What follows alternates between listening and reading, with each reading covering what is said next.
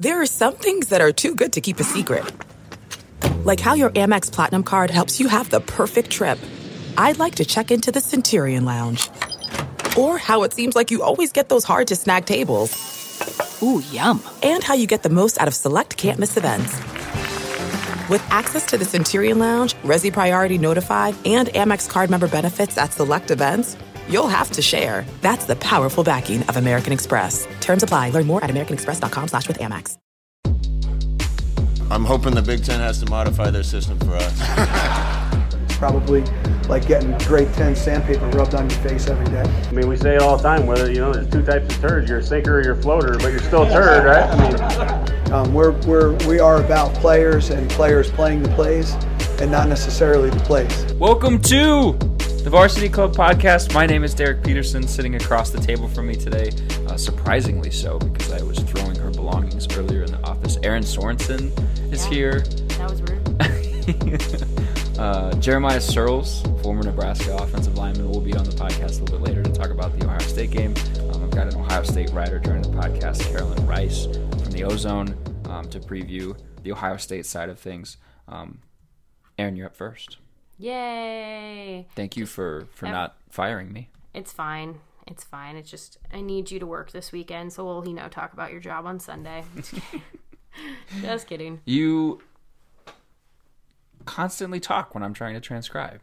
And then you were like, you were giving me such a hard time, but there was a period of time where it was just Greg talking at you, and you didn't get him as nearly as hard of a time. And I was trying so hard to say something, and Greg kept talking. But you only were getting after me about it. I was 2 seconds away from throwing my hat at Greg, though. Mm-hmm. So I just Greg, the stuff with Greg can be saved until once the NBA season starts and his Lakers ultimately implode.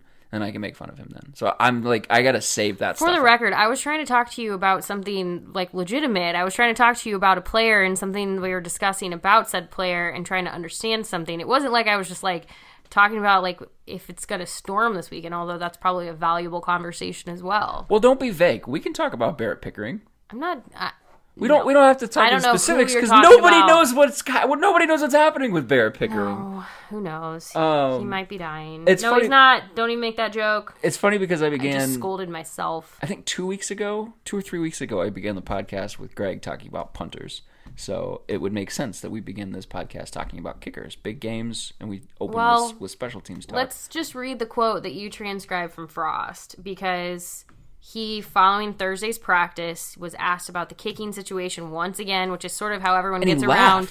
Well, I couldn't tell if he was laughing because he was laughing at the kicking situation or if it was like another attempt at getting an injury update, and he doesn't like to give injury updates. Well, I think probably a little of both. It might be. But anyway, this is what he had to say about Barrett Pickering.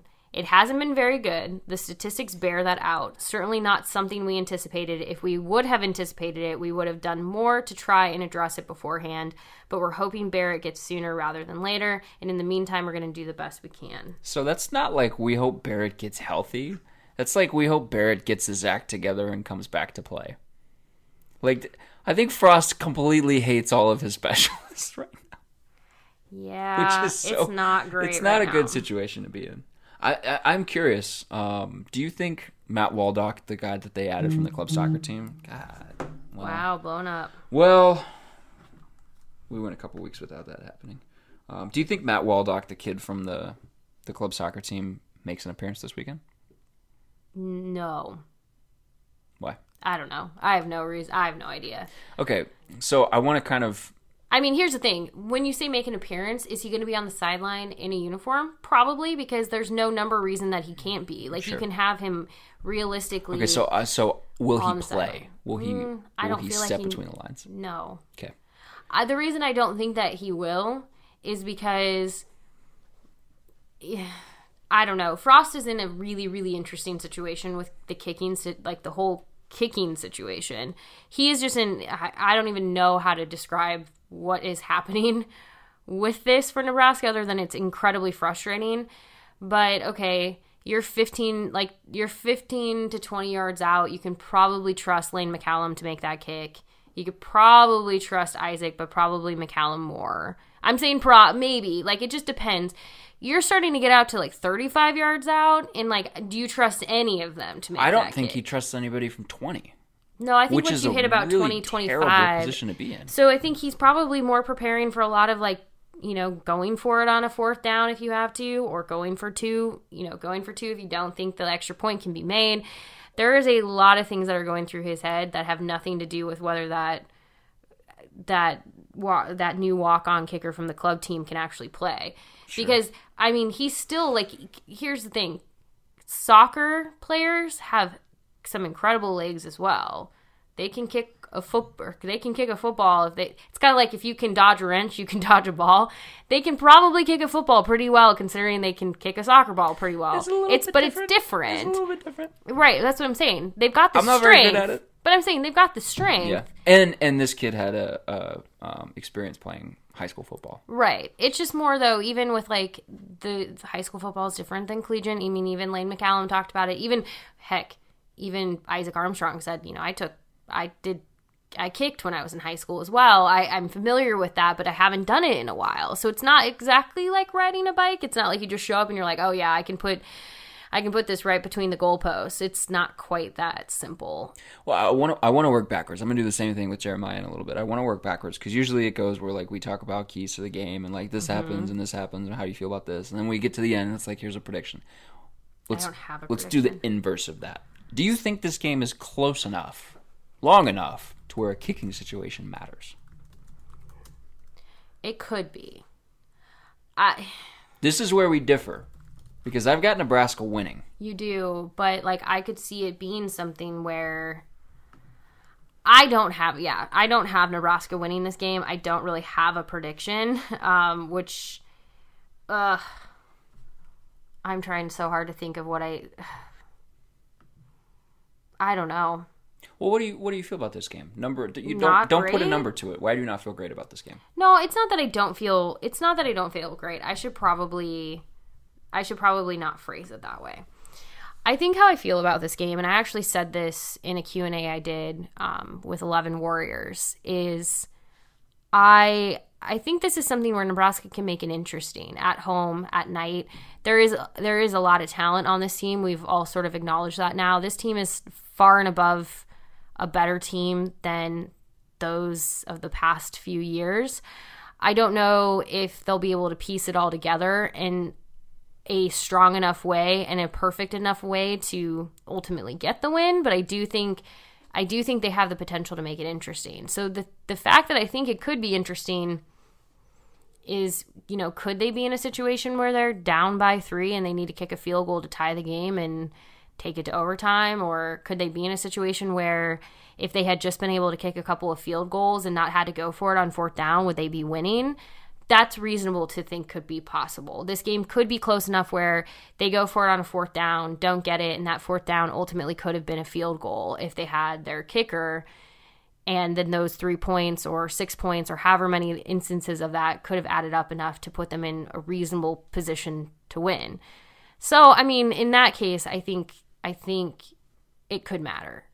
But I don't know. I need Nebraska to come out and show me that they belong in this conversation. And so kind of what we were talking about before the podcast between you, me, and Greg is it's not that I don't have confidence in this Nebraska team, but before I can really put like all my money down on it and be like, they're going to win outright, I kind of need them to show me I would love to just be proven wrong. I would love for them to come out and just, like Frost said today, take their swings.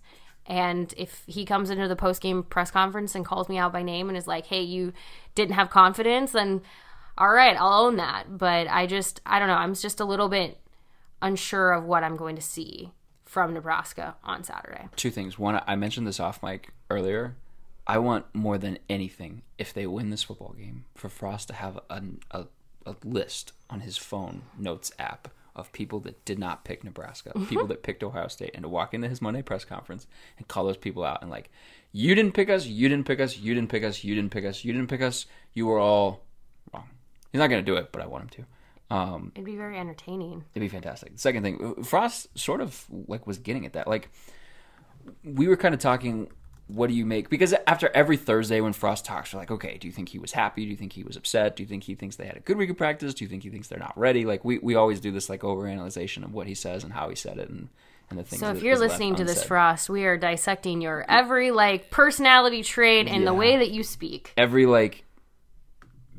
pregnant pause, every eye twitch, it's all getting overanalyzed. Mm-hmm. And he talked about how, Nebraska's come a long way, but there's still a ways to go.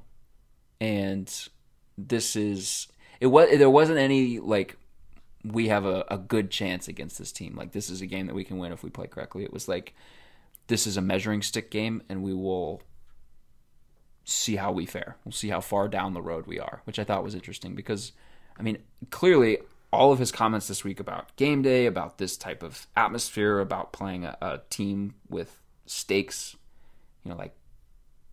I think this game has big stakes. I don't think this is... Frost made the comment that they have nothing to lose. I don't think that's true. I think there are stakes for this game. I think what he meant, though, is they have nothing to lose in the sense of, why not just go out there and just, play lights out? Because what do you have to lose in that sense? I think that's what he meant, and I think that's honestly, in my opinion, a little bit about what's different between last year and this year. Last year's we have nothing to lose was, you literally have nothing to lose. Right. It was the difference between, a feel-good moment in a bad season and, a not having that moment. They weren't going to a bowl game either way. No, so it's there was literally nothing on the table to lose. This year, I think when he says it, it's more okay, you don't play well.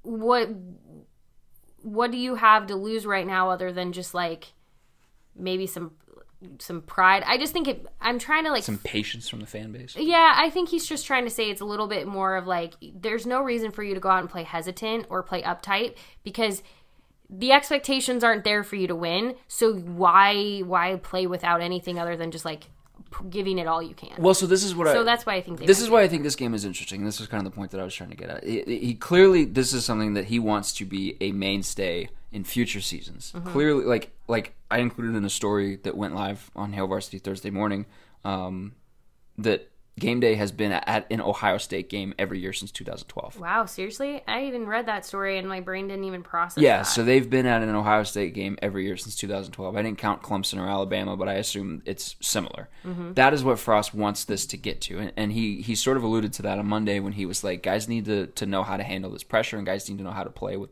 these kinds of distractions and this kind of environment. So that's what he wants them to get to. But the thing that makes this so interesting to me is everybody kind of is in agreement that Nebraska is not at that point yet. Nebraska is not close to that point yet.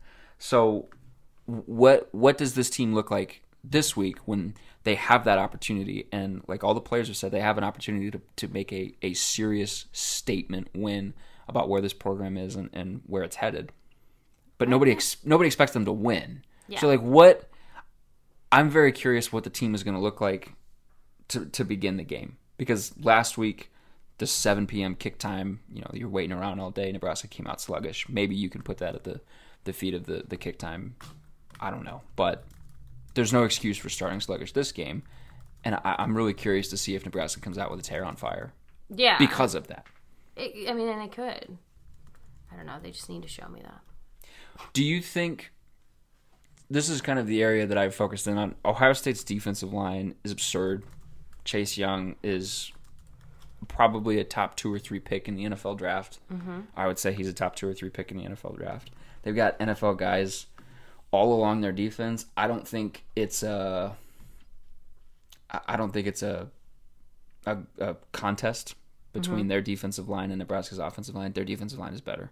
And Nebraska's going to have its hands full trying to keep them at bay. That's why when Ryan Day was this is the best offensive line we've Well, it is. Because they haven't played no, any good... literally it is. Yeah. But it's have you seen your defensive line? Right. Oh, my gosh. Yeah. So, Nebraska's going to have its hands full. They're going to have to do some things to try to make it easier on themselves offensively. The other side of the ball, though, this is the conversation that we've had for the last 3 years since I've been here, is that Nebraska is not as big as these great teams in the conference. Nebraska's not as strong as these teams. Nebraska just doesn't look like the same kind of football team when they go head-to-head with these teams. I don't think that's going to be the case this year when you talk about the defensive line against Ohio State's offensive line. I think Nebraska can absolutely hold its own, more than hold its own. Darian Daniels is that big of a force in the middle. The Davis brothers Darien is amazing. Darien's have been completely playing transformed that line. Yeah, and the Davis brothers have been playing fantastic, and Nebraska has a really good 3-man rotation going inside linebacker. Although they do need Mo Berry to like have a really solid game. I feel like Mo hasn't played to like the level that we know he can yet this season. He's been great, but I think there's another level for him that he hasn't gotten to quite yet. So it'll be interesting when you talk about a guy coming out with his hair on fire.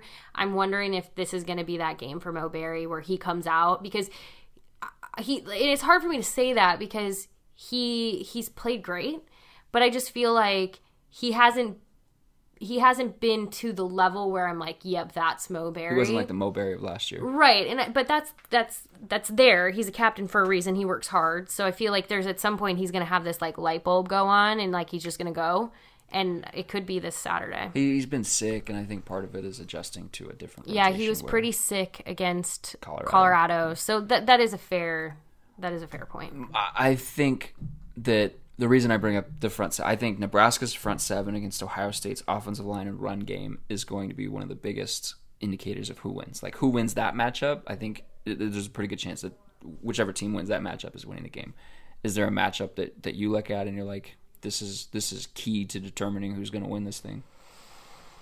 I mean, I think going back to how the offensive line handles Ohio State's defensive line is going to be a huge key to this game, because that offensive line is going to ultimately determine whether Martinez is able to run this. We know that they rely so heavily on tempo. We know that they rely so heavily on like being able to like have certain footwork, have certain movement, so that honestly, if you want to not pinpoint one specific person, because I don't think one person is make or break, but I think a very important person is the type of game Cam Jurgens has. Cam Jurgens has to play like he did against Northern Illinois. He cannot play like he did against Colorado. Well, no, he played all right against Colorado. It was all right. There was a little bit of regression last week. Yeah, it was mostly South Alabama and Illinois where you saw the most trouble with him. And just that's not to say that Adrian can't be great if a snap is bad.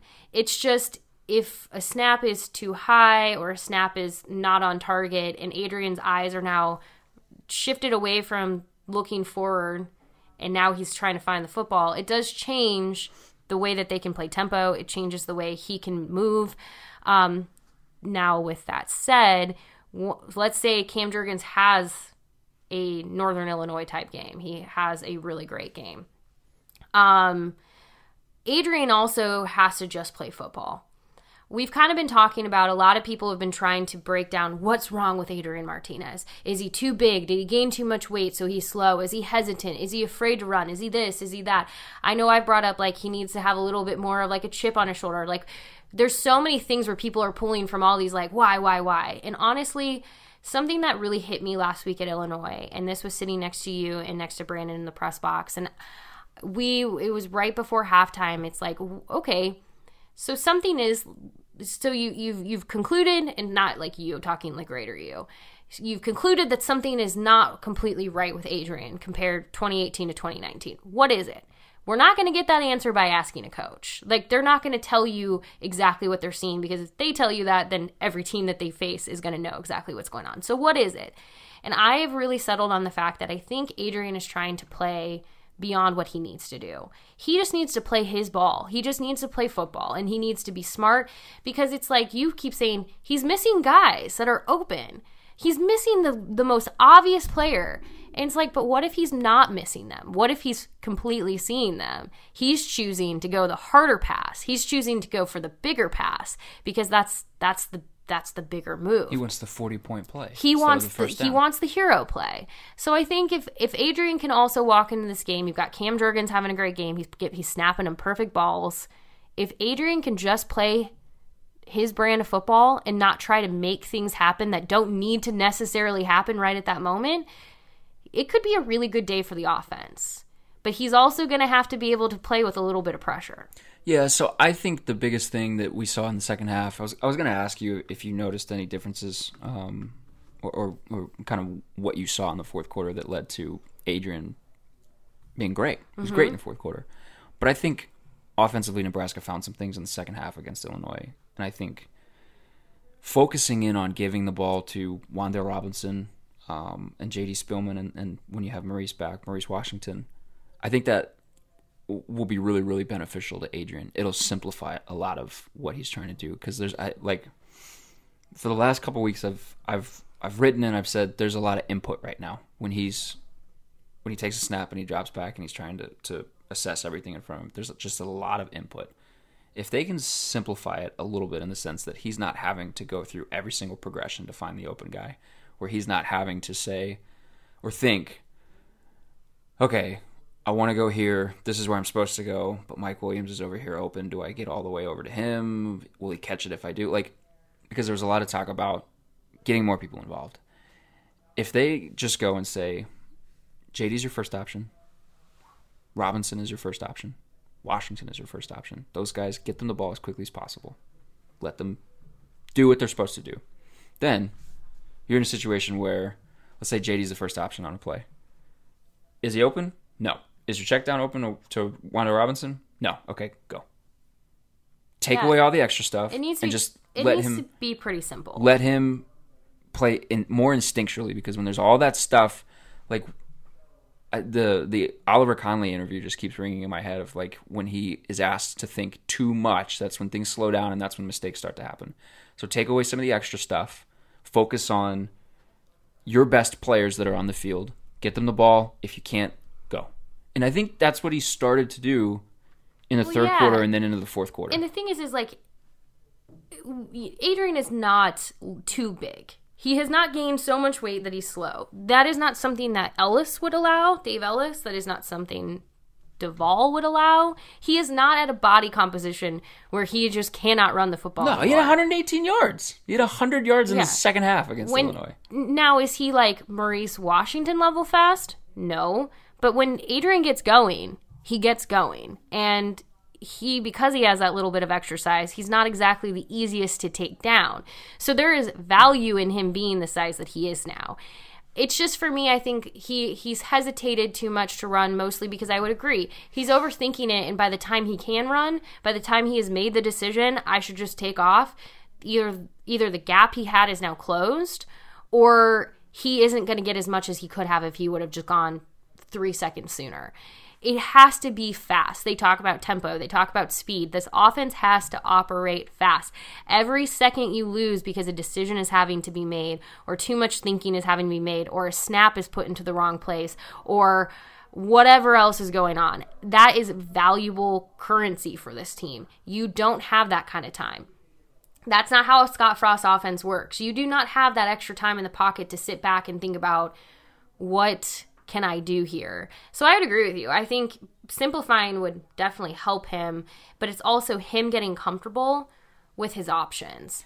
And that's another thing where I think is what's happening is he's trying to force things he doesn't need to, because he's trying to do the hero play sometimes where it's like your option was right there, right in front of you. I think there's a little bit of lack of trust in some of the other guys that haven't produced, or somebody that maybe gets a ball thrown to him and lets it go right between his arms. Because there were some drops where it's like, that wasn't on Adrian at all. He put it right on the money in some cases, and the person, it just goes out of their hands. It's like, well, dude, I'm not going to keep throwing you the ball, and you just not even, like, yeah, he had some bad throws that J.D. Spielman somehow caught by an act of God. But, like, he has some really solid throws that go right through the hands of his receivers. Stop making his receivers climb the ladder over the middle. That's something that you can't keep doing. You're going to get your guys killed. The other thing, he and JD had to have had a very stern talk. I'm sure JD had a heart-to-heart with him, like, dude, stop it. Please stop. He did it to Wan'Dale too. To try. Yeah. The other thing is, like, defenses are keyed in on him. Like, as much as we thought that Davion Taylor Colorado quote where it's like, Adrian, we feel like if we make him pass, that's what he's weak at. Like, as much as we thought that was crazy, and it was still crazy. The fact that, like, the one thing you thought, like, if you made him pass, I'm like, dude. But that is what every single defense this season is going to do to Adrian Martinez. It's going to be a ton of containment. They're going to have guys that are either spying, or they're going to have edge rushers that are more focused on containing him inside the pocket than they are pressuring him and giving him avenues to escape. A lot of it is make Adrian beat you with his arm, because you saw it against Colorado. some of those throws weren't there. You saw it against South Alabama. Some of the throws he wasn't making. Yeah, some of his throw, but that doesn't mean he's a bad passer. No, I'm not saying he's a bad passer. No, I know. And to be fair, honestly, I should probably not be so hard on that quote because it was a stupid quote. It was a dumb quote, but they did the same thing to Mo Berry's quotes, and that I don't think that probably was his intention. Between a rock and a hard place, teams are going to choose to allow Adrian to throw the ball over allowing him to run on them because he is more dangerous in the read option game on the ground than he is throwing the football. That's just what he's put on tape so far, is that you're probably not more likely to turn him over because he's got like 5 fumbles so far to begin the season. But do you think that this defense has any realistic chance of not shutting down Ohio State's offense, but slowing Ohio State's offense down enough to where this is a competitive game? This is a game that Nebraska has a chance to win. Yeah, I do. My question though for the defense is can they keep themselves from getting tired? Can the offense stay on the field long enough to give them a break? Because I think if the defense can rest at times, yeah, I think they can be a force to be reckoned with, and they could really put some pressure on Ohio State's offense. What I just don't want to see happen is them come out and do that for a half and go really, really hard for the first 2 quarters and then come out in the third quarter and start to get tired. And if they get tired, it's not necessarily I remember against Colorado, people were like, oh, Duval obviously didn't train them hard enough. And it's like, well, it's not that. They were just on the field a lot. Now, a Frost defense is always going to be on the field quite a bit. That's just how it is. 80 plays. But they're going to get tired. It's just a matter of can the offense help lessen that exhaustion just a teeny bit? Because if they can play Ohio State pretty tough from start to finish, that defense can make it pretty interesting for Nebraska. The defense just needs to lessen the damage on the Ohio State side. They're going to give up points. It's just a matter of can you lessen the damage of how many? Because if you're putting Nebraska's offense in a situation where they're going to have to overcome 14, 21 points because they keep giving them up. It's not happening against Ohio State. No. You could come back from 14 down. They were down 14 3 times against Illinois. They came but back that was Illinois. Times. If you're down 14-0 early to Ohio State, it's going to be like 28-3. Mm-hmm. Oh, sorry, not 3, 28-7. Mm-hmm. No field goals. No field goals. No fear of failure. No field goals. That's this weekend's motto. Do you want to talk about anything else? No, I don't want to talk about facilities. You want to talk about? I don't want to. No. But no, I have nothing else I want to say. Cool. Aaron, you have what is the phrase Mike used? Exhausted all of his knowledge. I don't know if I've exhausted all of my knowledge, but I've exhausted what I'm able to share today. Okay. Fair enough. But we're going to have a ton of fun with game day this weekend. You're going to get to see Gabby Union. You're going to get to see them too, and Dwayne Wade. You're going to get to see... Who's the Bachelor person that's coming Colton here? Underwood. Okay. Fun fact about Colton Underwood, because people were freaking out about this guy. So for you listening to the podcast, you're like, I saw this tweet from this person I don't know. Colton Underwood was the most recent Bachelor of the ABC franchise. He is not coming to be the guest picker. I would put money on that. The reason why is there's a guy named Blake who is also a part of this Bachelor franchise. He was on the last season of The Bachelorette, was on Bachelor in Paradise, whatever. He's actually a giant Nebraska fan. He's from Nebraska. He went to Hastings College, is a graduate of Hastings College.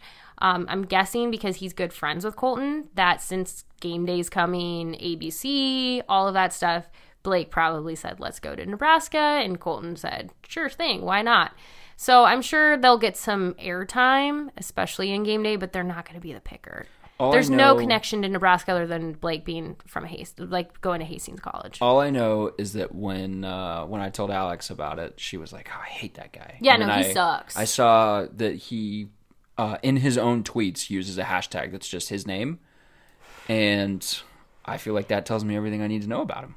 Game day is here. He took pictures. We took pictures. We'll have a ton of stuff. So if I offer you nothing else, just bookmark HailVarsity.com. Follow us on Twitter, follow us on Instagram, like us on Facebook. You can also follow Dr. Petey. No. But yeah, we'll have a ton of stuff. It'll be fun. I'm very close to 4,000 and I wanted to get there. Okay, so follow Dr. Petey HV and tell your friends. I need 138. All right, so everybody listening to this, all 4 of you are responsible. Excuse you. I'm just kidding. All 4 of you and Greg are responsible for, and Brandon. All right. Aaron, you got work to do. I'm going to kick you out of here now and throw your stuff again. So thank you for coming on the podcast and then insulting our viewership at the end. Or listenership. It is listenership? Quality, not quantity. Sure. Okay. I'm just kidding to all 1 million of you.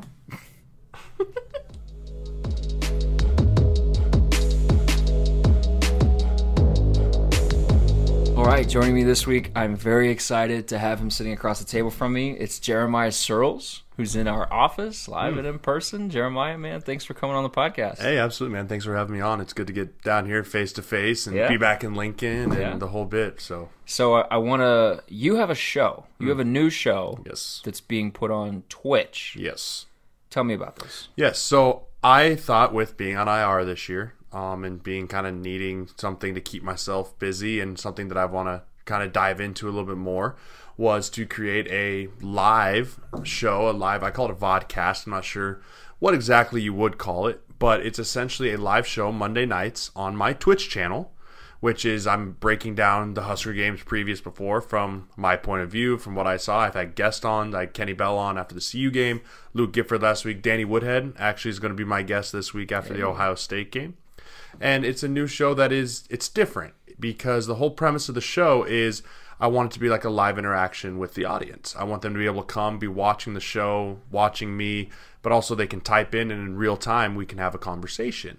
So it's new, it's different, it's still kind of getting off the ground. And what's different about it is it's trying to convince people to go download a whole new app. And that's the hard part, is trying to say, hey, this is new. Anytime something's new, people resist. So the idea is if you can download Twitch is a great platform. It's just like another social media platform. It's like Twitter, it's like Facebook, but it then allows you to have all these live interactions with different people. And for me, it's to target the Husker fans that want to come and just talk Husker ball, because that's what it is. I want to have a conversation with you one-on-one, challenge me. I have thoughts, you have thoughts, and let's talk about it. So it started really well. It's called Just My Opinion, and it's on Monday nights at 6 p.m. to 7 p.m., and we're just kind of rolling along with it. And you're taking questions throughout Sunday and Monday leading up to it? Yep. So during the game, I live tweet during the game, just kind of giving my thoughts and my opinions.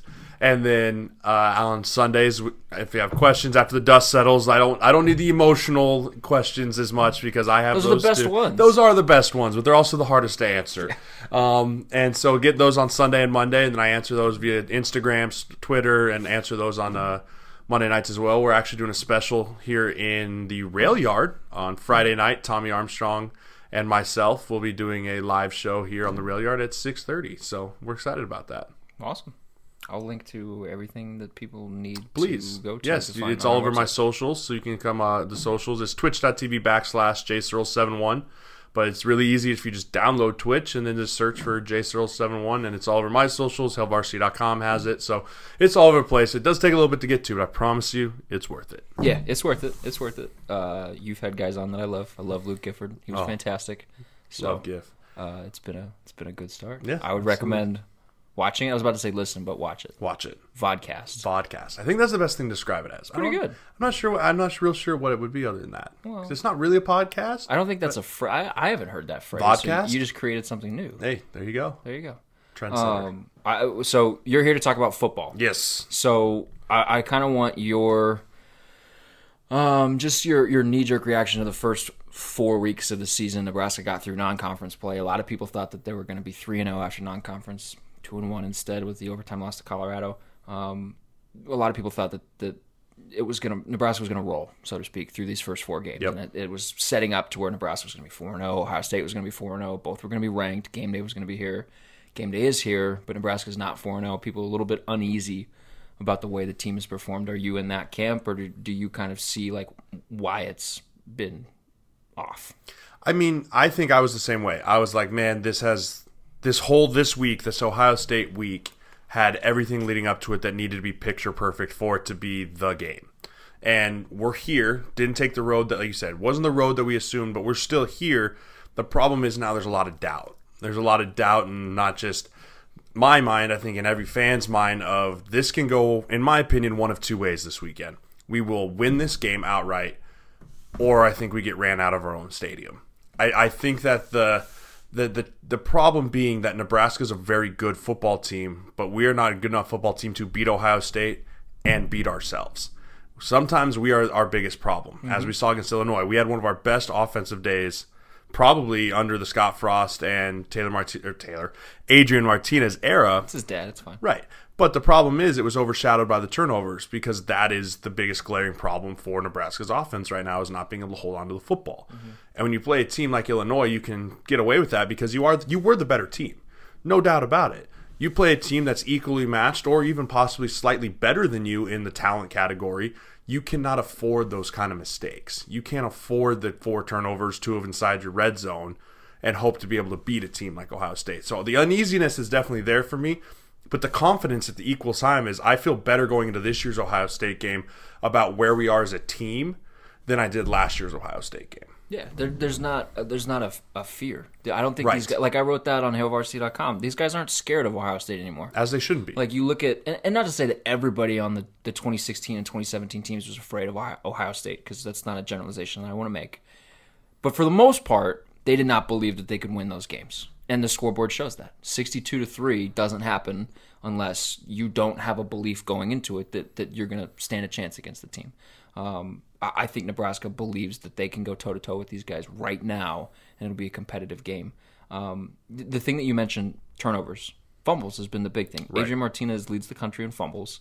The team is, I think, 4th in fumbles per game. They work on ball security drills a ton in practice. Like when they do the open portion, that's what they start with. That's what we see. How do you fix that when you rep it so much? Like, how do you fix fumbling in the game? Because a lot of it is random. In your experience, what have coaches told you? Like, how do you fix that stuff? I think a lot of it is a mindset. A lot of turnovers is, if you're thinking, it's the age-old, like, if you think about not doing it, you're going to do it. Right. If you get your hand on the ball and you're like, oh my gosh, don't fumble, you're not thinking about, okay, run the right way, block, put my shoulder down the right way. And the best way that I've had people explain it is ball security also is a fundamental thing. It's when you're in practice and you know you're not going to take the big hit from the safety over the middle, you pretend like you are and you cover the ball like you're going to, especially at the quarterback position. I talked about this a little bit on my show on Monday night. The fact that quarterbacks don't get hit, and that's the right thing to do in practice. They should not get hit. You should not be having your quarterback out there taking lumps because he is a heartbeat of your team. Mm-hmm. But that can then hurt in the long run if Adrian's used to running around the corner and he knows that Mo Berry screaming at him is not going to hit. He can get a little, okay, I don't have to tuck my shoulder. I don't have to tuck the ball away 2 hands. And you can kind of get in a rhythm of that through off-season, spring ball, into fall camp, where you're not used to getting hit, to where all of a sudden the bullets are flying, and as you're turning the corner, that linebacker's not slowing down. He's speeding up through contact, and your body's not used to that. So I think for Adrian, Mills, Mo Washington, Stoll even had a couple, the idea of turning into practice, mentally dialing in that every time you feel like you should be making contact, prepare like you are. If you're going to turn the corner as you just catch the ball as a receiver, tuck it, 2 hands on. If you're through traffic and you know you're not going to get taken to the ground, still put 2 hands on the ball. Because when I've seen our fumbles, from looking at Adrian's, Mills, even Stoll's, it's when after contact, but they're on the way to the ground, they're putting 1 hand out on the ground to maybe brace themselves, or they're swinging the ball out to maybe balance themselves. I think the idea is they need to tuck it, roll, and just get used to falling on the ground with it. That's how I've seen the most success through, like we did it in the league. We did ball security drills in the league, and that's taking contact through the initial contact to the ground. Because if you look at it, as you're falling is when your body starts to protect itself. Mm-hmm. So you kind of put yourself in the most awkward situations. Okay. I think this game in particular, the battle in the trenches is going to be massive. Talking about Nebraska's defensive line, I think these dudes can go toe-to-toe with Ohio State's offensive line. It's not what it used to be where Nebraska just wasn't big enough to handle it. Like Nebraska's defensive line with Darian Daniels and the Davis brothers, I think they've got something good going there. The spot that I'm really, really curious to see how it plays out is on the other side. Nebraska's offensive line going against this Ohio State defensive line. Do you have concerns there? Well, let's start with the defensive line. I think that Nebraska's defensive line, you nail it on the head, is big enough to go toe-to-toe with these guys 100%. My thing is we're going to have to be creative with how we rush this passer. Okay. Justin Fields is a problem. Yeah. There's no way around it. The dude is an elite talent. And as a defensive line, your biggest instinct sometimes is we just got to get to him. Well, you got to get to him the right way, because this is the kind of guy that if you try and run by him and you end up in the worst spot ever as a defensive lineman behind the quarterback, this dude can hurt you with your legs.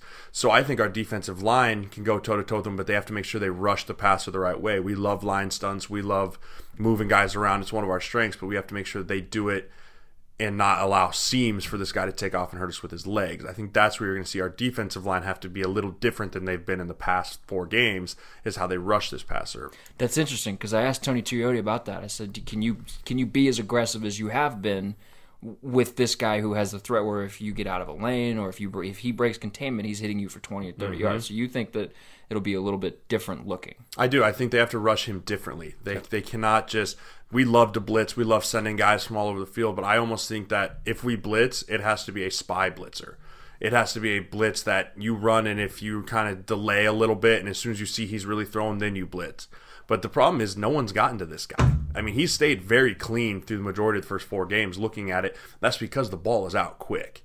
So, I mean, it's going to be really important that our DBs press up on these guys and allow our D-line to get there.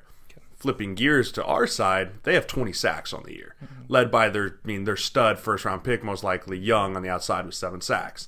He's a guy that we would do, if I was game planning him at the beginning of the week, I'd put a giant star around his name and say, game wrecker. We have to make sure this guy does not wreck the game. Make someone else beat us besides him, because he's the kind of guy that can wreck you on offense. One player. I mean, you see it all over. Camilo Mack, Aaron Donalds. I mean, teams have these guys, and this is Ohio State's guy. I think it's going to be really important that Hymas and Farniak play their best games on the outside, but that we also game plan around him. How do we make sure that we're not letting him just tee off on 3rd downs on our tackles? Well, you do that by having success on 1st and 2nd down, obviously. Getting yourself into 3rd and manageables, 3rd and 3s, 3rd and 4s. But if that doesn't happen, we chip him, running back help, maybe you slide away from him, cut him a few times. And that's going to be the key on our offense, is taking care of that guy first. If I'm offensive line coach, if I'm Coach Austin, I'm looking, how do we take care of that guy first and then move on to other guys? What's been your evaluation of the 2 guards that Nebraska has? Because everybody talked about Cam Jurgens heading into the season, and people kind of just assumed that Hymas and Farniak were going to be what they have been and they'll continue to grow because they're the elder statesmen on the offensive line. Trent Hickson, the walk-on that was put on scholarship and has apparently had the starting job, or seemingly had the starting job since the spring, and then Bo Wilson, who nobody wrote anything about Bo this offseason. What has been your evaluation of those 2 guys through the first 4 games? I think Bo's been very consistent. I think he's been one of our more consistent guys. He's not flashy. He's not the guy that you're going to pull out and see make the athletic move around a linebacker. He's a big, hard-nosed. Reminds me a lot of a Matt Slauson. For those, he played back here late 2000s. I think he graduated in 2008, played in the league for 10 years, one of my good buddies. But just, he's not, you almost look at him, you're like, move faster, Bo. But he's very slow and methodical in his steps, and he gets where he needs to be. In the run game, he's a grater. I mean, he is. He gets himself in trouble a little bit in the pass game with oversetting guys, but I think he's been one of our more consistent offensive linemen. And Hickson, as I watched him early on, I was like, okay, you can tell this is a young kid. He's just, but as I even talked about it I gave my third of the way season grades on Monday night, and I gave the offensive line a C+, which I thought was fair. But if I was grading him, I would say he's moved from like a C to a B in the last 4 weeks, because he does what you want to see out of a young lineman, get better every week, and he has. Every week you've seen him settle down. The first week he was on the ground a lot, all over the place. He's settled his feet down. He's starting to get much more comfortable, and that just comes with game reps. You can't emulate that without game reps. I thought he's been playing very, very well against Illinois. I thought he played really well, had a couple pass protection issues, but overall he's getting better every week, which is what you want to see out of young offensive line. Yeah, and over the last couple of weeks he's popped up a little bit more and more and stuff where you see him driving guys back. You see a big run, and it's because Hickson has sealed something. Yes. Something like that. Especially when you have an athletic center, they want to pull him and move him around a lot. Well, that's really important that your guards can then get the down blocks, get the pin blocks, and let that guy get out of there. And there's a few times that Hickson missed those early on, but he's starting to hit those now. He's starting to really cut the defense, as you call it. When you have a puller, the whole idea is you cut the defense in half with your pin block, you add a hat with the puller, and that's where the lane is. And so you've seen that with Bo and with and Hickson that they can do that, which is where some of our explosive run plays have come from. Do you think Nebraska can move the ball on the ground against this Ohio State defense? I think they have to. I think that they have to make sure, first of all, you can't fall behind early to this team because then you have to abandon your run game. Mm-hmm. And when you abandon your run game, that's why these dudes have 20 sacks, because their offense scores points so fast that you can't run the ball like you need to. And the other part is we need to run the ball because we can't let Justin Fields have the ball as much as he wants. We need our offense to control the game. And you control the game by your offensive line. Your offensive line sets the tempo for the game. How does you come out and you establish drives, 10-play, 11-play, 12-play drives that take 4, 5, 6 minutes? That's the tempo. You want to dictate tempo for the game, not the other way around. You don't want Justin Fields and J.K. Dobbins out there doing whatever they want to do. Then you're playing catch-up. No, Adrian, Mo Washington, if he's healthy, I'm not sure if he's going to play or not. I hope he is. Dedrick Mills. Those type of guys have to be the tone setters. But that all starts with the offensive line. I think they can, and I think that they're going to have to get a little creative with how they do it. Some of those pin-pull schemes, getting out on the edge, hammering up in the middle. I still think our best in-between tackles runner is Adrian. I do. I think he gives us the best shot to have positive yards in between the tackles. But Mo on the outside is just, anytime that dude touches the ball, he could go the distance. Yeah, he was juking people out of their shoes. It was unbelievable. At 50%. It was unbelievable. It was great.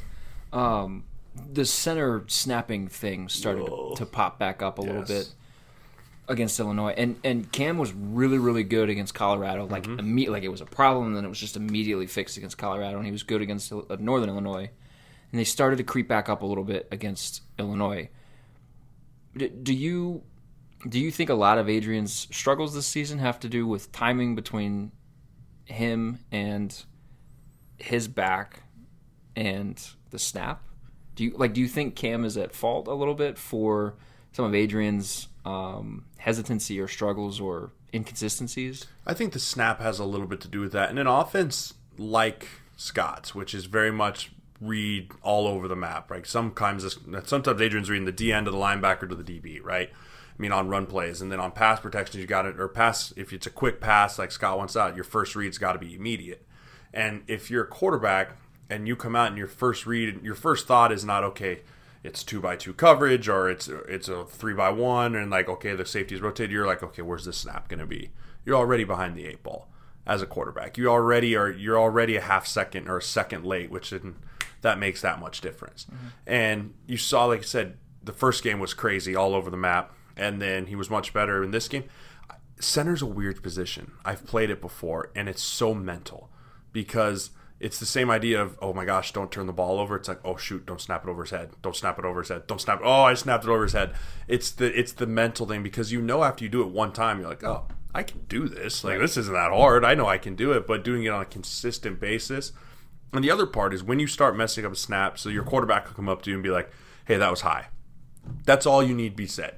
You don't need to come off on the sideline and coach going, "Why you did high? Did your butt down?" And you have another guy that's like, "Well, move your hand this way." And have you ever gone golfing with people that consider themselves good golfers? Yeah. And you have a slice, you got 9 people like, "Well, if you move your foot this way and then you change your grip a little bit this way, next thing you know, you can't even hit the ball." Yep. It's kind of like that. And I think that kind of happens a little bit, especially during games when emotions are running high, tempers are high, and people are trying to figure out why are things happening. And people are like, "Well, just do this, just do that, do that." And I think that with a young player like Juergens, if he has too many voices in his ear, that can be difficult. I'm not saying that's what it is, but I've been there. I've had that happen to where it's all you can think about. So I'm hoping this week he has one clear voice, which should be Coach Austin and Adrian, that say, hey, let's get this together. Let's get it worked out. What's going on? What's your issue? Why is this happening? Get it figured out, and then I think he should be fine again this week. Okay. One more question for you. Please. What changed with Adrian between the first half and really into the fourth quarter against Illinois? He got decisive with the ball. He got decisive running the ball north-south versus east-west. Too many times this year I think I've seen Adrian try and get to the corner on guys.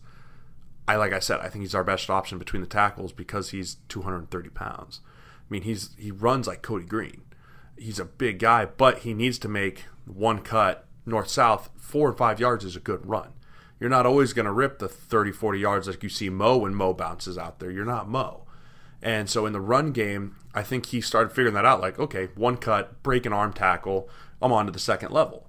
And he did that for that 25-yarder and then that big 44-yarder there at the end. So I think seeing him do that was big because I hope he carries that over. And then also just he was clean in the pocket. He wasn't constantly having to roll out. I think he's been better this year on the move than he has been in the pocket, which was a kind of a flip for me last year. I thought watching him last year, I was like, wow, a young kid in the pocket like this is really cool to see how calm we're this year.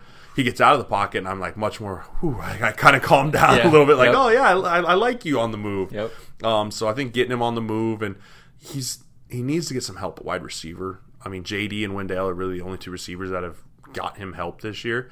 And so I think a lot of what we saw is him, and through the first 3 games at least, is him missing Stanley Morgan. I don't think people really understand how much of a safety net Stanley was for him last year. Like, things break down, where's my big 6'4" receiver I can throw up and give a 50-50 ball to? We don't have that this year. We just don't. Noah hasn't turned into that guy. We just don't have Wilkerson, what's his name? Gosh dang it. McQuitty. McQuitty hasn't turned into that guy for us yet. So we're trying to find that bodied receiver for Adrian to go to. I mean, those plays over the middle to JD were huge for confidence-wise for him. So I think that between him being decisive in the run game and then getting out of the pocket and finding JD was really the big difference for that fourth quarter for him. That guy should be Jack Stoll, right? I think so too. Like, that's what I've been saying, but it seems like he's not trusting enough of Stoll to give him the ball. I was doing the grades on Monday night and I put B ? Because I was like, I have a hard time grading these tight ends because I feel like we haven't seen a lot of them. I mean, Jack has 10 passes, a touchdown, but I feel like we need him more involved. And it's weird to me because RPOs are predominantly dominated by tight ends because they have those mismatches of if the linebacker sucks in, tight end over the middle. If the linebacker plays in, tight end on the outside. So I want to see more involved in Jack Stoll because, A, he's a battering ram with the ball in his hand. Mm-hmm. I mean, the dude, he's a big physical guy, and he does create those mismatch problems. So I want to see him have a big game. I think if we can have him have a big game, that thing gives Adrian 3 legitimate, trustworthy targets that he has trust in between Wendell, JD, and Stoll, especially if Wendell has to maybe move a little bit more into the running back role to help ease some of the running back woes that we got. Then it really, if it comes down to those two, like, you got to make sure there's another option besides JD Spielman. Yeah, so I kind of made the comment to a couple people this week that Nebraska needs to simplify Adrian's, what he's seeing, because it just looks like there's a lot of input when he's dropping back and trying to diagnose what's going on in front of him. So if you just have it to where he's got JD as his first option, or he's got Wandale in the flat, or Maurice Washington, like, those 3 guys need to get the ball, and if those 3 guys can't get the ball, he needs to go. Yes. As opposed to trying to get Mike Williams or Conavine Noah or Austin Allen or any of the other wide receivers that they want to throw into the game, try to get them the ball. Do you agree? Like, does it look to you like he just needs a little bit of a simplification so that he can be a little bit more decisive? I think, yes. People were sending in tweets last week going, why does he look timid? Like, why does Adrian look so much more timid this year? And I was like, I don't think it's timid. I think he's trying to do too much. And I think you nailed it on the head. He needs to, in his own mind, realize, okay, I need to be who I know I am. And I am a first, second read guy, and I need to go. That's what Justin Fields does. Justin Fields is one of the best quarterbacks because he goes to his first read, his second read. Granted, he's got some absolute monsters on the outside there in Victor, and I can't pronounce that one guy's name, the Odobiji or whatever his name is, I'm the not receiver. Try to pronounce it. It's I'm wild. not gonna help you out. It's wild, but he's really good. And so he's got guys he can just throw out there. But I mean, for us in a struggling wide receiver room, we need to make sure that it's like exactly like you said, go one to the next. If he's not there, put your foot down, get 4 or 5. That's a plus play. Yeah. What you can't do is stay back there, run right, run left, trying to escape out the back in the pocket and sack for -9. That is where Nebraska will kill themselves this week against a good defense if we don't stay ahead of the schedule, stay on schedule ahead of the chains. You mentioned earlier that you think this is either going to be a Nebraska win outright or it'll be an Ohio State big win. Do you want to put a number to it? I want to say Nebraska wins 42-31. I think that is a safe number. I think that we need a couple turnovers from Ohio State. Our black shirts got to take the ball away, and we have to capitalize touchdowns off those turnovers because we don't have a kicker. So we can't turn those into 3. Those have to turn into 7. And if we do that, I think we can hang 40 points on these guys. I really think we can. Offensively, if we take care of the ball, we can score on anybody. I'm not worried about that. But the problem will become if you can flip that score and subtract 20 points if we turn the ball over 3 times. It could easily be Ohio State 42, 49, Nebraska in the 20s if we give them the ball 2 or 3 times because they're a good enough team to make you pay for it. and then not let you earn it back on offense, like Illinois would let us go earn the points back. Ohio State's not going to make that mistake. Yeah. All right, bud. Everybody follow Jeremiah on Twitter. Tune in Monday at 6 p.m. Yes. on Twitch. Yes. Watch his show. Absolutely. Appreciate you having me on. Thanks for coming. Absolutely. All right, joining the podcast this week, it's Caroline Rice from Ozone, or The Ozone, excuse me. Caroline, how are you? Doing great, thank you. Excited to be here. Thanks for coming on the podcast. It's a big week. It's a big week. Game day is going to be in Lincoln.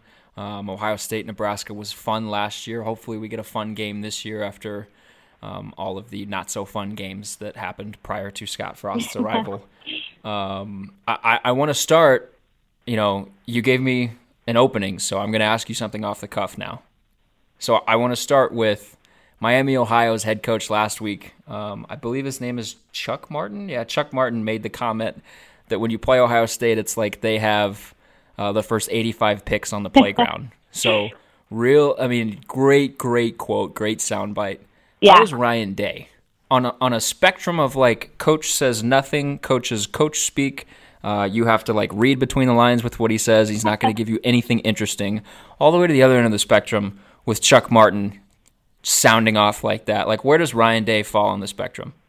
That's a really good question. I actually think he's pretty in the middle. I think Coach Meyer, of course, he's always going to be compared to him, but Coach Meyer was a little bit more reserved, a little more coach talk, kind of had to read between the lines and figure things out. Coach Day will definitely tell you, what's going on, and he's very transparent, but I don't know if he would be bold enough to make a statement like that of any kind. I think he's just very focused and very kind of straightforward about things and about his team. I'm a big fan of when coaches make jokes and take shots at media. Scott Frost. Yeah. It was like his first press conference. He like made fun of somebody's socks. It was a TV guy, and I thought, I love when coaches do that. So. Yeah, that's actually pretty funny. I know Brian Hartline, the wide receivers coach at Ohio State, cracks a few jokes here and there. Jeff Hafley, definitely more of the assistants show the personality. But when Coach Day gets in front of us, it's, again, he's honest, he's transparent, but it's pretty straightforward. All business. Yeah. I want to begin our conversation with talking about Nebraska's offense going against Ohio State's defense. The talk is that Nebraska's offense will be the best that Ohio State has faced this season. I think Ryan Day made a comment somewhat along those lines in his press conference. But Ohio State hasn't really played anyone with a threatening offense so far. So I guess my question to you is, when you talk to the coaches, when you've talked to the players, has your sense been that these guys are actually afraid of Nebraska's skill position guys, or is this one of those situations where Ohio State feels like, hey, if we take care of business, if we do what we have to do on our end and we execute properly, this should be a win for us? Yeah, again, I think it's a little bit of both. So, from what Adrian Martinez has showed and J.D. Spielman, guys like Wan'Dale Robinson, I think they're aware of the skill and the talent that Nebraska has, and they're not shying away from that. You were 100% accurate when you said Coach Day made one of those comments. He said this is no doubt the best team Ohio State has faced, the best offense they faced all year. And but again, I also think Ohio State's defense is the best that Nebraska has faced all year. So it kind of goes both ways when you look at the success of Adrian Martinez, but also the success of this defense. It's a true test for both sides. But I do think that it just feels different around the Woody Hayes Athletic Center this week, considering, what happened at Iowa 2 years ago, Purdue last year. I don't think they're taking this one lightly. I think they, treat it like it's, this is a business trip, it's any other game, but there's definitely a different feel and more of an awareness about how big this game is for both of these teams, really. I was wondering if that kind of cloud was hanging over Ohio State a little bit this week with what happened at Purdue and what happened at Iowa. So that's interesting. Yeah, Coach Day actually mentioned that they talk about it all the time. Some coaches would say, oh, we shy away from that, we move on, it's just a loss, it's in the past. But they talk about that all the time, preseason, summer, workouts, practice, anytime that will be brought up. Okay. If somebody gave you $1 million to block Chase Young, do you think you would do it? Are you kidding? For $1 million, yeah, things change when money's thrown that way, but I'd be a little scared. That's for sure.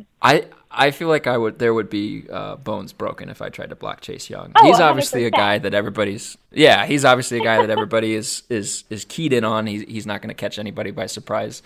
But just reading up on Ohio State, the rest of the defensive line, it seems like there's been guys moving in and out of the lineup. Same thing at safety. It seems like an injury. I saw that a guy was entered his name into the transfer portal. Can you just, I guess, give it any kind of update on what the safety situation looks like and what Ohio State's defensive line situation looks like outside of Chase Young? So I think that's a really good question, because one thing Coach Day doesn't really like to talk about is the injuries and kind of what's going on with the team as far as injuries and, updates. So we actually won't know until closer to the game as far as who's going to be on that defensive line. But I know last week, Robert Landers was out. I'm expecting him to be back. Tyreek Smith, still not sure of him. Jonathan Cooper, I've heard he's been getting close, but I don't know if this is the week that he will be back. But you look at what that defensive line has been able to do, even with that many guys still not really in the lineup. So I'm curious to see if there are any guys back, but even still their production against the run has just been very impressive. So I don't think there's any concern with that area, even with the lack of guys there.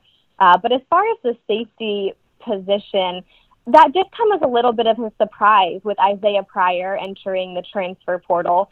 But I honestly think Ohio State will be fine. He played a lot last week from what I saw, but once again, kind of everybody on Ohio State's team played last week. They played so much depth there just because of the score and the situation. So a lot of young guys, a lot of third string, fourth string guys got to see game action.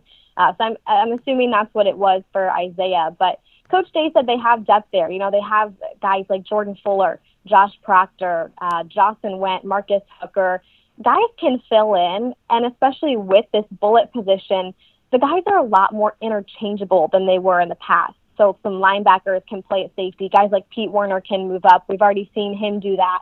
So I think they'll be fine at safety. Of course, the more depth, the better, because Ohio State likes to play with depth at any position to keep them fresh. But I don't think it's that much of a concern for them right now. They preach next man up, and that's kind of how they've been playing so far this season. Okay.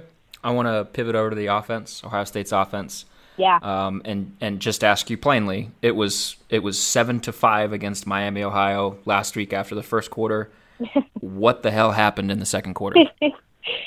Yeah, I know you wanted to pivot to the offense, but I am actually going to give some of the credit to the defense there. It really showed you what Justin Fields can do when he has the opportunities. But again, I think the defense created those opportunities for that. Justin Fields just took advantage of what the defense gave him, and that was Chase Young and his strip sacks that really gave the ball Ohio State so many times in that quarter. But as far as Justin Fields, I think he has what it takes, and he has the weapons on that side of the ball to allow him to be successful.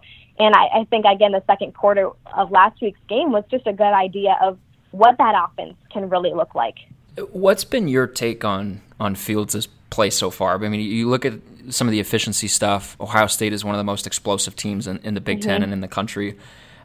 Is there areas where Ryan Day talks about Fields needing to improve in? I mean, when you're on a team that has as much talent as Ohio State does, I mean, he's got options everywhere. I mean, he doesn't have to work very hard to find a dude who's open and can make something happen with the ball. What has been your I guess, evaluation of Fields through his first 4 games, and what do you kind of expect? Is this the way he talks about it? Is this the biggest game that he's played in? I think definitely it's the biggest game he's played in so far. Just with it being a night game and being a road game, he doesn't have that much experience with that, let alone experience with that as a Buckeye. It's only his second road game with Ohio State, but this whole environment is new for him. So I think that's going to be a challenge he's just going to have to navigate through as a young guy. But his demeanor, part of that is what allows him to be so successful. He's always kind of seemed prepared for this. He's used to being in the spotlight. He was a highly recruited guy. He was on that QB1 show. So I think been ready for this and been prepared for this kind of moment in this kind of game. So it's not like it really came up out of nowhere for him. But I've honestly been very impressed with Justin Fields so far this season. I will admit that I was one of the skeptics because, I just came off a season covering Dwayne Haskins and what he did, and I was like, there's no way, another guy can come in and just do what Dwayne Haskins did. But in the spring, he was still learning. Things were very slow, and the preseason, things really clicked for him, and I've just been blown away with what he's able to do. And again, I hear a lot of, well, he hasn't faced anybody. They haven't faced a good defense. But, if that's the case, then why doesn't every other quarterback have 19 touchdowns so far in 4 games, right? So you have to give him credit for just what he's done. But there's always room for improvement, and that's what they preach throughout the Woody Hayes and throughout just Coach Day's offense as a whole. He even said the other day, Justin has to learn from his mistakes and from his successes. And I think what he really has to improve on is just making smart decisions when it comes to throwing the ball away or staying in the pocket and scrambling, because that's something you learn with experience. So I would look for improvement in that area, just not, trying to not force things, throwing the ball, away at the right time, sliding, getting out, things like that. But I think he's done a good job so far. No interceptions so far in 4 games is pretty good. But I think as the season goes on with Justin, you're going to see more of the read option. So as he gets into these games, he's going to really have to win by doing whatever it takes. And I think that means a few more runs for him personally, not just in the red zone. So I would look for that. But again, I've just been very impressed with what he's been able to do despite, all the changes that have taken place. I started to write this a day or two ago. I started to write that he's the best athlete that Ohio State has had at quarterback in a long time. And then I was like, oh, wait, J.T. Barrett. Well, and I kind of stopped myself and had a little internal debate. Who's the better athlete between him and Barrett? I'm going to put you on the spot a little bit. I would have to go with Justin Fields. I think because he's a pass-first quarterback that's able to make plays with his feet and that's able to run when that's needed. I think when you have the weapons on offense like Ohio State has, you want more of a pass-first quarterback because that's how he can make plays. But then he also has the ability that Dwayne Haskins didn't to really run and be mobile. That's fair enough. Florida Atlantic was 45-21. Ohio State won that game by 24 points. Cincinnati the next week was a 42-0 shutout. Indiana was 51-10. Obviously, we've talked about what happened against Miami, Ohio last week. Right. There's a notion out there that because Ohio State with this team this year hasn't faced a ton of adversity late in games, hasn't been in pressure situations late in games, that Nebraska has an advantage there if the game gets tight in the fourth quarter because Nebraska's been in 2 close games already to begin the season. Do you think there's anything to that notion, or do you think that that's just, Ohio State just hasn't been in it, but, we'll see. It comes down to coaching a lot of times in those situations, and you'll see Ohio State's mettle when they face that situation. I think that's definitely an important part of this game. As I, mentioned before, there are a few concerns I have just about the logistics of this game with Ohio State, with it being a night game, being on the road. And again, they also haven't played a full game. Ohio State starters have not played 4 quarters in any of their games. They really haven't played a full 60 minutes. So you can look at the good things that come out of that, which, are one, you're preventing injuries and saving their bodies. Especially a guy like Justin Fields, it's so critical to have him take care of his body. But also that means, you're killing it. When you can pull the starters that early, it's a good win. So you don't need that effort. And then 3, you're gaining depth by getting a lot of young guys in there and getting game experience. But the bad thing is that when you look at this game for Ohio State, Nebraska does have that experience, and they've competed in overtime, late in games. They know what it's like. Ohio State doesn't. So we don't know how they're going to respond or handle that. And like you said, a lot of that is coaching. But Coach Day also hasn't had to experience a lot of that either. So I definitely think that's an important part of this game when you look at how prepared are these guys for what they're about to face. Who are a handful of guys that might impact this game for Ohio State that Husker fans might not know about heading in that they should know about? Yeah, well, I think everybody knows Chase Young, Justin Fields, J.K. Dobbins, and even Chris Olave is becoming one of those guys that everybody knows. But I'm actually going to go with Drew Chrisman, Ohio State punter. Ohio State places so much emphasis on special teams, and I think they've really done an outstanding job on special teams so far, and he leads the way for them. I know Ohio State has won games on special teams before. I think Michigan State last year was that game, but controlling special teams is critical for Ohio State, and although you may not see that as much or notice it, I think Drew Chrisman and what he's able to do on Saturday will really impact this game. I'm so happy we got punter talk. I love it. I feel like people don't focus on it enough. But again, I just go back to Ohio State has won games on special teams, and that's those, the punter, the gunner position. Look at what Terry McLaurin did for that gunner position in Ohio State. I mean, he made that position, he made that what it is, really. Guys want that position on special teams, and they want to make an impact there. So, again, I think just pointing out the punter in special teams is critical, and that's really in Ohio State's plan to win. If you talk to the coaches, what do? Stop the run, create turnovers, take care of the ball, and control special teams. So it's really critical. But on defense, I'll have to go. Defense is really hard for me because I think in every game we've seen a different guy really stepping up and being that guy on that side of the ball. But I'm going to have to go with Brendan White. I think look out for that bullet position flying around the field.